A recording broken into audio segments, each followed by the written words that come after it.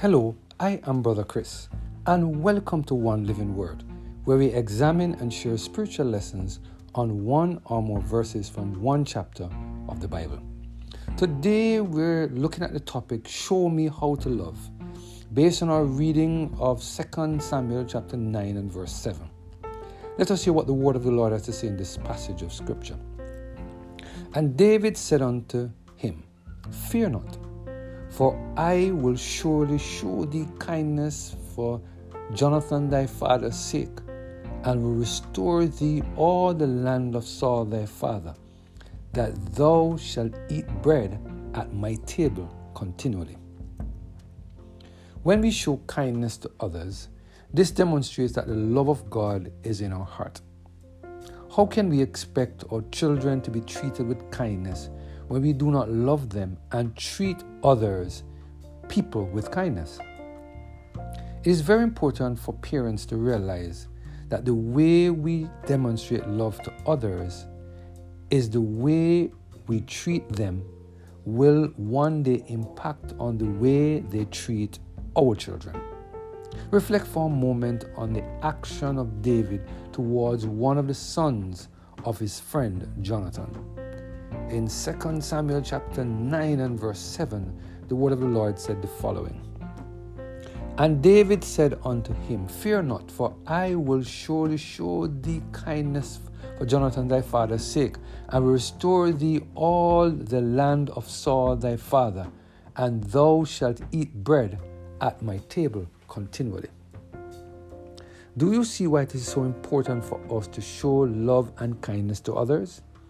Here we see David opening his house so that the son of his father Jonathan could be treated with love and kindness. You see, my friend, when David was on the run because of Saul, Jonathan showed his love for him by doing everything in his power to protect David from his father. Because of the love that Jonathan had for David, in some instances, he was willing to risk the breakdown of his relationship with his father so that his friend David could be protected. Now that Saul and Jonathan were dead, this gave David an opportunity to show his gratitude for the kindness that was shown unto him. Matthew Henry, in his commentary on this passage of Scripture, he said the following. David received him with all the kindness that could be. 1. He spoke to him as one surprised but pleased to see him. Mephibosheth, why is there such a man living? He remembered his name, for it is probable that he was born about the time of the intimacy between him, David, and Jonathan, Mephibosheth's father. 2. He bade him not to be afraid. Fear not, verse 7. It is probable that the sight of David put him in some confusion, to free him from which he assures him that he sent for him, not out of any jealousy he had of him, nor with any bad design upon him, but to show him kindness. Great men should not take a pleasure in the timorous approaches of their inferiors, but should encourage them. Number 3. He gives him by grant from the crown all the land of Saul his father, that is, his paternal estate, which was forfeited by Ishbosheth. Ishbosheth's rebellion, and added to his own revenue. This was a real favor, and more than giving him a kind word. True friendship will be generous. Number 4. Though he had thus given him a good estate, sufficient to maintain him, yet for Jonathan's sake, he will take him to be a constant guest at his own table, where he will not only be comfortably fed, but have company and attendance suitable to his birth and quality.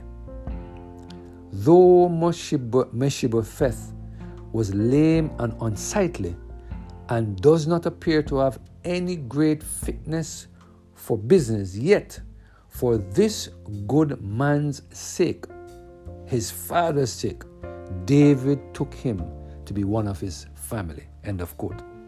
Our actions as parents will affect the way our children are treated by others when we are dead and gone. Today, the Lord is reminding us that we should love each other and treat every man with kindness. The Lord is also reminding us that it is important for us to show our gratitude by showing kindness to the children of those who have treated us with kindness. I pray that we will continue to surrender every area of our lives to the total control of the Holy Spirit, so that we will treat all those around us with kindness, remembering that these acts of kindness will have a positive impact on our children.